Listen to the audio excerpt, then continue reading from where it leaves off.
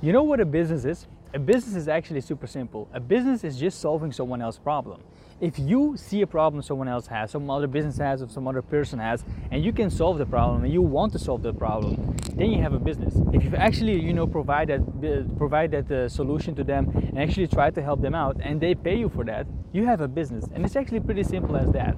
So if you want to start something for yourself, just look around your life or your business or your environment, and look at all the problems, all the things that you actually see, and the problems that you can solve, the problems that you want to solve. And if you find a problem that you want to solve, see how you can solve it. Look online on the internet, because you're probably not the first one who's tried to solve it, and look at solutions and try to learn how these people do these solutions, and then actually reach out to people who have these problems and give them that solution. Actually help them out. And once you get that, you actually have a business. You just got to get paid for it, but that's another point of this. But if you can find a problem and you have a solution, or you find a solution to that problem, and you actually give that solution to them, you actually help them with that, you have a business. That's what all businesses are. That's what all businesses are about.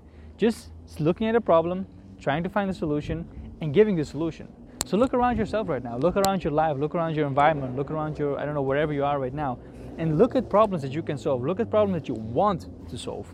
And then figure out a solution and go solve it.